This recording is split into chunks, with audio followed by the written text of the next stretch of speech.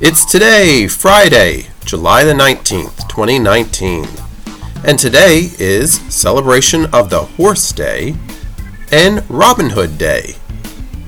Today is also National Parenting Gifted Children Week. And today, in 1848, the first United States Women's Rights Convention was held in Seneca Falls, New York. The event was organized by Elizabeth Cady Stanton and Lucretia Mott. In 1903, the first Tour de France was held with French writer Maurice Garin winning the inaugural event. In 1913, Billboard magazine published the first known top 10 songs list with Melinda's Wedding Day as number 1.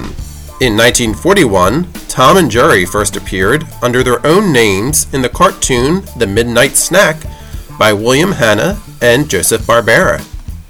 And in 2001, Michael Brunnett discovered a human skull in a desert in the country of Chad. It is from one of the oldest known species in the human family tree and thought to be 6 to 7 million years old. And that's today, Friday, July the 19th, 2019.